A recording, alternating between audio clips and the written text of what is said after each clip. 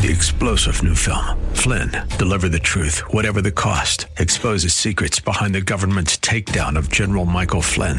Flynn knew what the intel world had been up to. He ordered the first audit of the use of contractors. This set off alarm bells. He told the truth. He was the most dangerous person for Donald Trump to hire. They had to get rid of Flynn. Flynn, deliver the truth, whatever the cost. Available now. Watch it today. Go to salemnow.com. salemnow.com.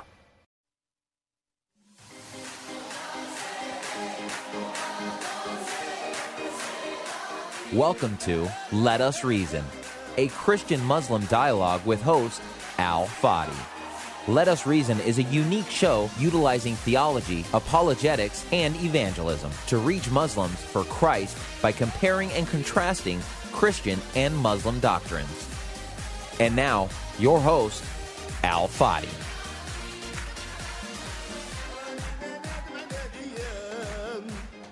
Hello, everyone. Welcome back to this fabulous series about the Quran, and this time about the place of origin or alleged place of origin of the Quran, which is Mecca. Of course, we've been using a book by Dr. Stephen Shoemaker called Creating the Quran, and we covered various angles from that book. And now we're talking about a geographical location that is so important for Muslims, and that's Mecca, the origin of Islam, and in this case, the origin of the Quran. We did ask this question last time, and we said, what about Mecca? And we began to show quotations from Shoemaker himself and Patricia Crone and others challenging the Islamic narrative concerning Mecca itself. Today is no exception. We will continue to explore that question, which is, what about Mecca, part 2? What about Mecca? Absolutely.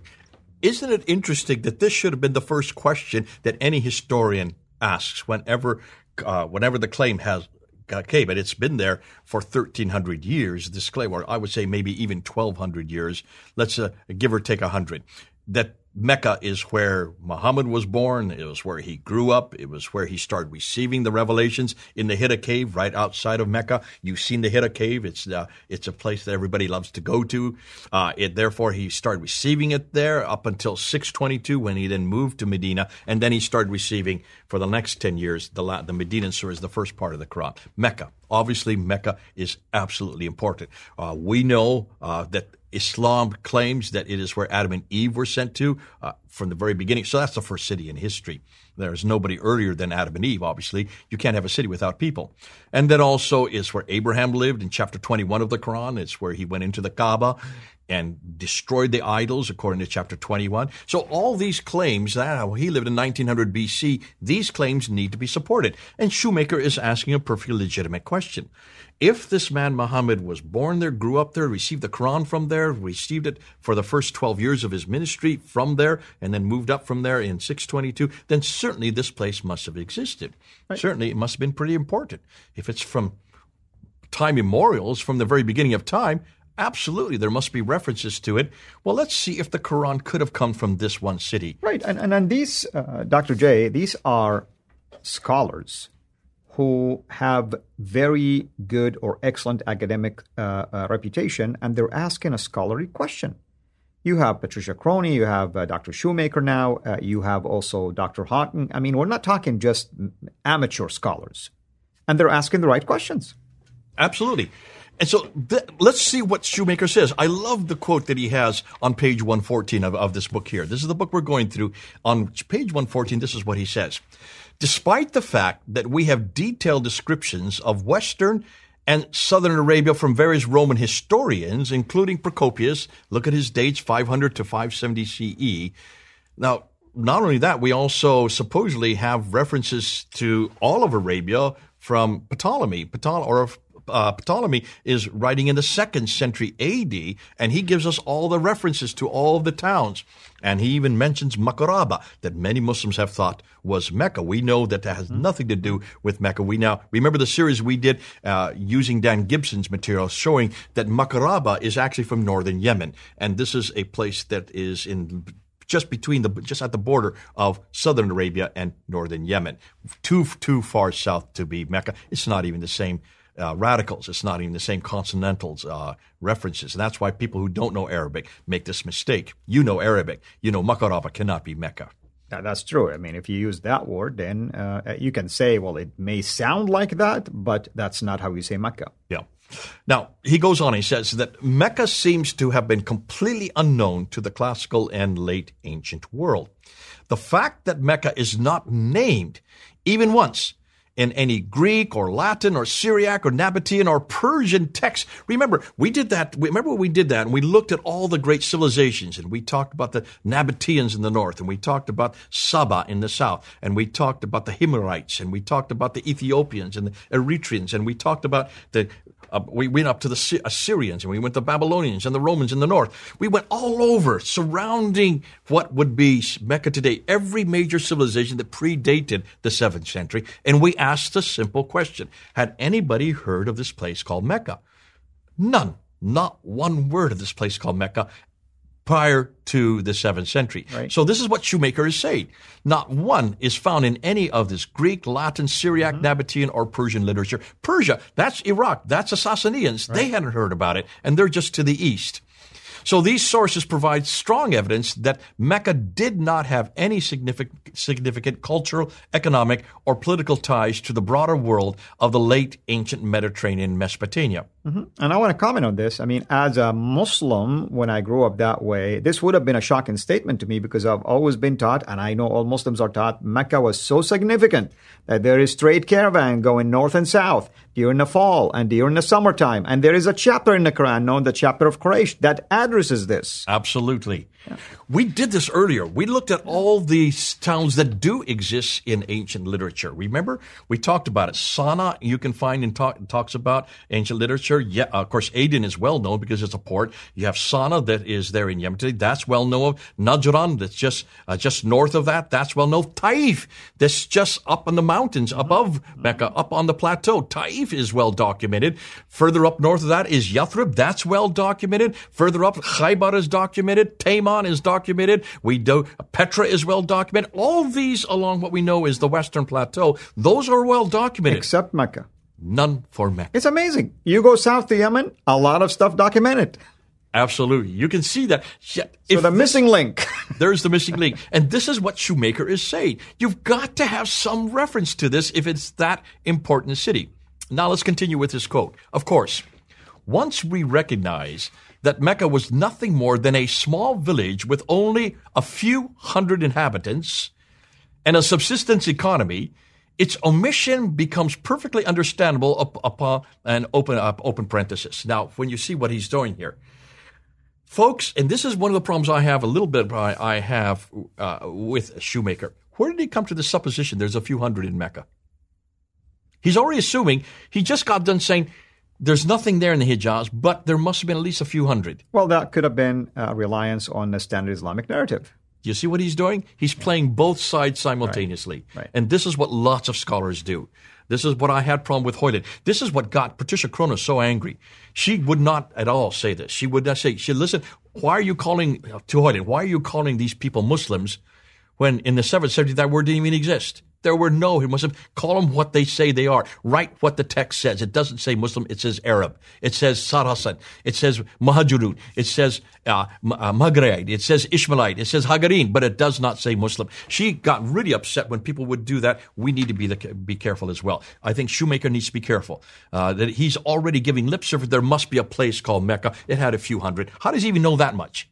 No, he doesn't. He's just supposing that.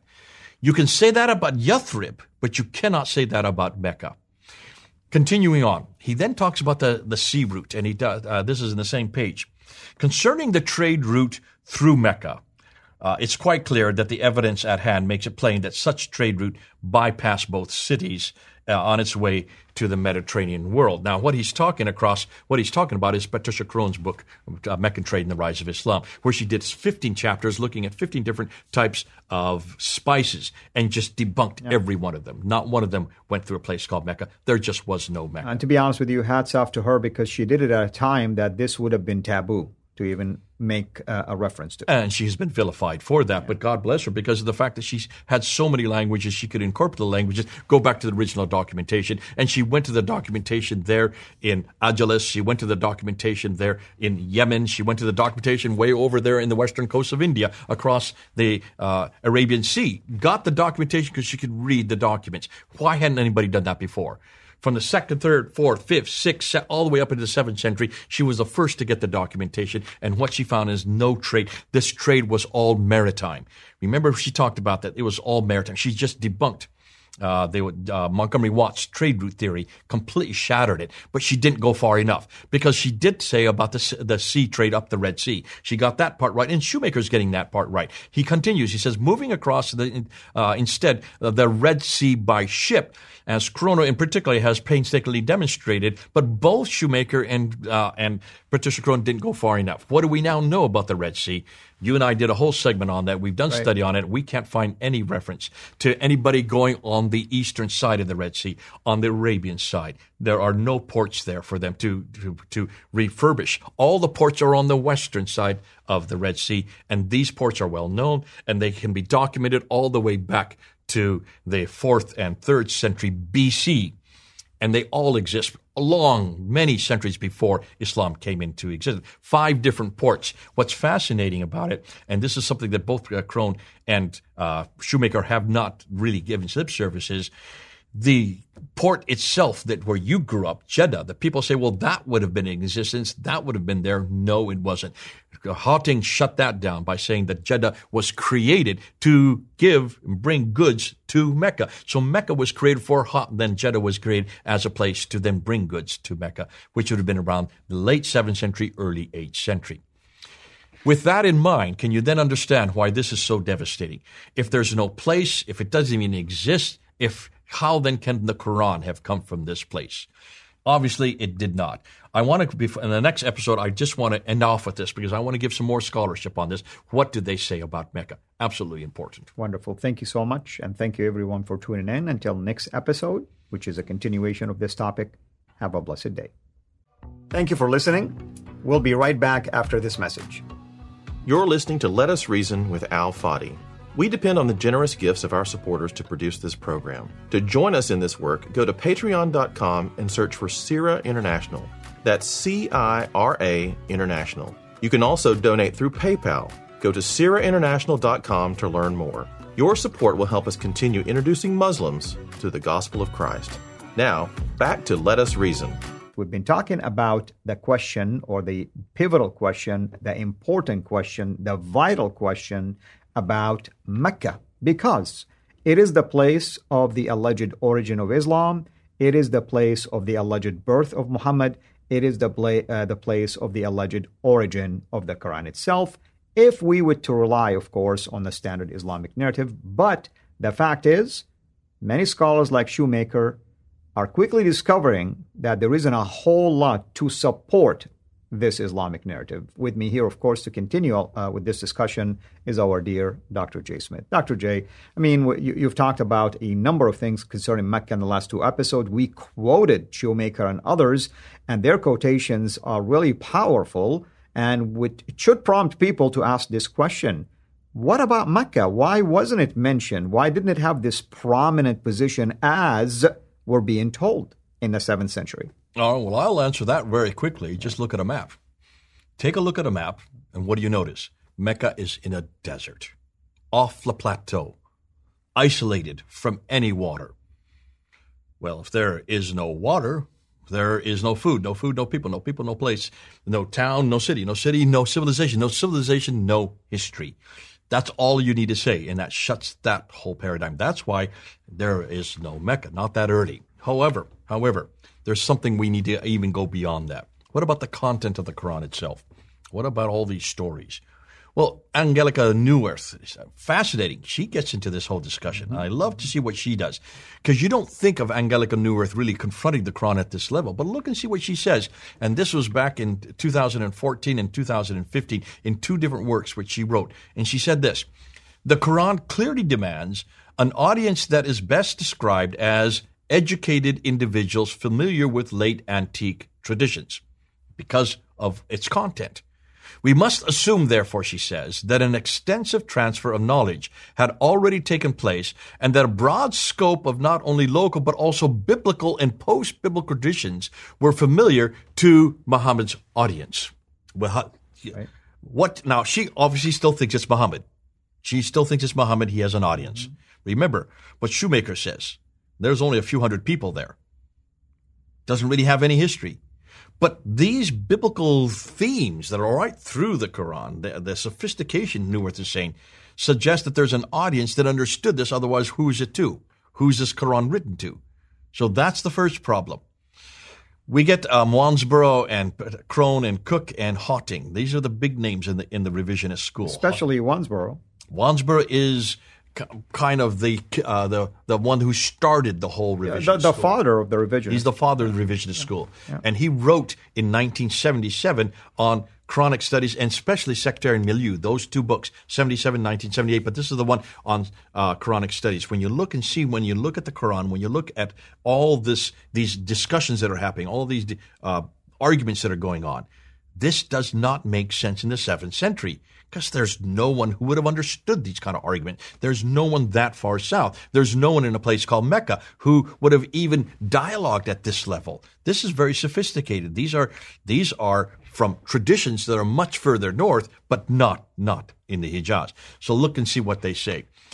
There is simply no basis to presume that the inhabitants of these places would have been either well educated or deeply familiar with the cultural traditions of Judaism and Christianity in late antiquity. And yet they need to be if they're going to be reading the Quran. Or if the person who is writing the Quran, of course, the Islamic narrative says it's Muhammad, he would have to be certainly knowledgeable of this material. Therefore, when looking at the profundity of material on both Christianity and Judaism in the Quran, Wansboro concludes that it seems far more reasonable than any significant cultural contact between Muhammad's early followers and the world of late antiquity must instead have occurred somewhere outside of the central Hijaz. The Hijaz is that central area where you grew up. That includes Mecca, Medina. That includes also Jeddah today. That is why scholars such as, and this is Shoemaker then takes it from here, and he says that's why scholars such as Cook and Crone and Wansboro, Cook and Crone are the ones that wrote Hagerism in 1977. They were the students of Wansboro. They were writing a what-if scenario that really blew open this notion that any of the Quran or anybody named Muhammad could have come from a place called Mecca. Hawting is the one that was one of their students as well, and he was the one that taught me, and he was the one that really pushed this for a whole year. I sat under his tutelage, and I heard reference after reference shutting that down any notion that the Mecca could be a place of scholarship or a place that the Quran could have come from, or that even someone named Muhammad could have come from. Others have postulated that the beginning of Islam must have therefore occurred somewhere much further north, much further to the north. Bingo. And that's the northern theory hypothesis. Yep. Everything points there. Like, for instance, the other day I was doing things on Sharia law and even hadith, if you want to talk about hadith, or even tafsir, you'll find the majority of these scholars come from Persia. My goodness. Why would they come from Persia north and not from Mecca and Medina? Absolutely. And they were all writing in Baghdad. Right. So you can see they're all writing in Baghdad, which is in Iraq today, much too far north. So what does Shoemaker, what is his conclusion? Well, you can see what his conclusion is. We should therefore move the Quran, at least in some significant part, out of the central Hijaz, out of that place of Mecca, Medina, and into the world of late antiquity, as Wansboro and as Crone and as Cook and others, Hawting and others. They have done that. Why don't we do it? Shoemaker saying that. And he's saying this here in his book in 2022. So that whether or not he just finally came to that conclusion, it's important because what he's doing is he's quoting those who spent their whole career studying this very question. You can't get anybody who is more intrinsic in this, who's done more study on this than Dr. Patricia Corona. And that's why Wansboro, who first made this supposition back in 1977, remember, he made this supposition back in the 1970s and he got a death threat for that. Mm-hmm. Dr. Patricia Corona did the same thing with writing in 1977 Hagerism, and then she wrote Meccan Trade in 1987. She got a death threat. She was there teaching at Oxford University. Because of the death threat, she had to change institutions and move up to Cambridge University. And then from Cambridge, she was then headhunted by Princeton University, where she spent the rest of her time before she passed away. And I was in her office in 1995 going to debate this very material, this very question. What about Mecca? What do we do with Mecca? And I remember she said, Jay, you're going to have to say this. You're going to have to say that. You're going to have to say the other. She gave me a list of 10 different things to say about Mecca and about the Quran, about it being that far south. Brilliant questions. I remember turning to her and I said, Dr. Corona, why am I doing this debate? Why aren't you doing this debate? This is your study. You have the languages. You have the background. You have the experience.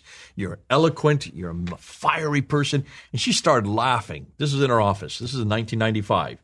She started laughing. She said, Jay, I have a chair to protect. I have an institution that I represent.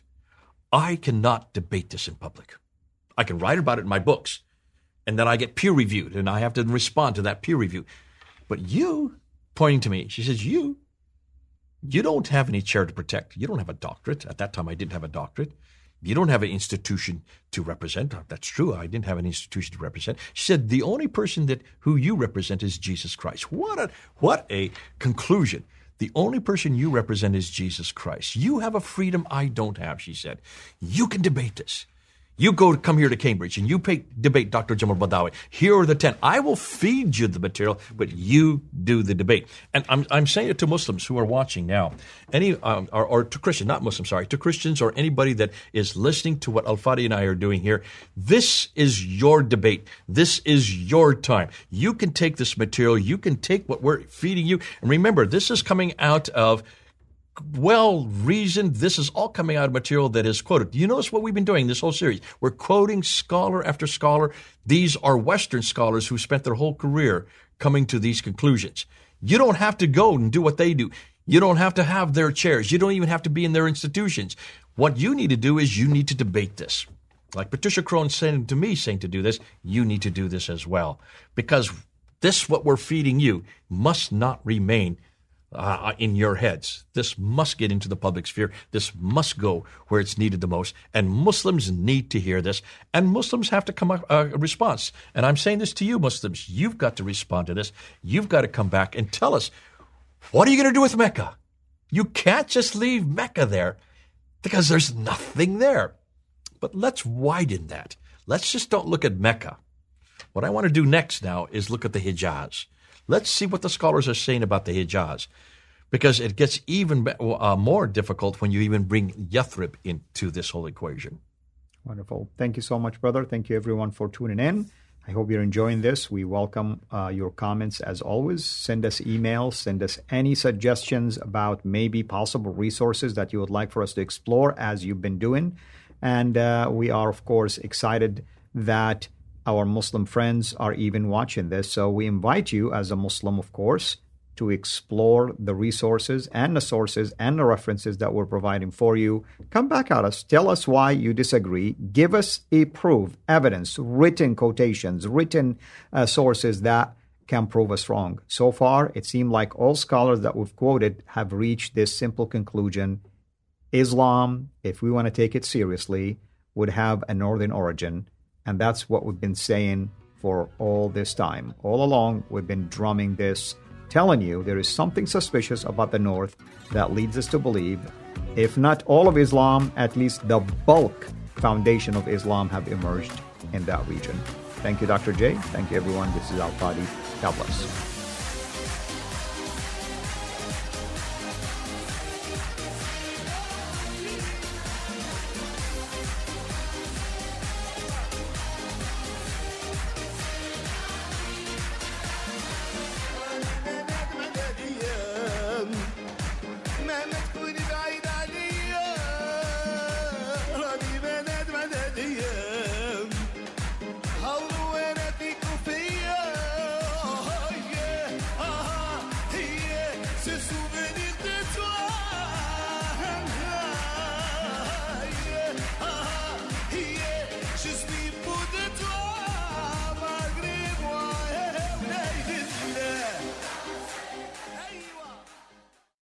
3-star general Michael J. Flynn, head of the Pentagon Intelligence Agency, knew all the government's dirty secrets. He was one of the most respected generals in the military. Flynn knew what the intel world had been up to. He understood its funding. He ordered the first audit of the use of contractors. This set off alarm bells.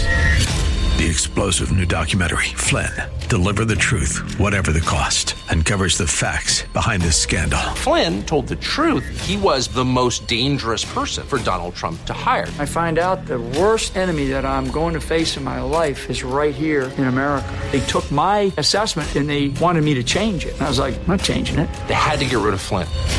With in-depth interviews, archival footage, and never-before-seen personal records of the man behind the headlines. I just felt like I was drowning. Flynn, Deliver the Truth, Whatever the Cost. Available now. Watch it today. Go to salemnow.com. salemnow.com.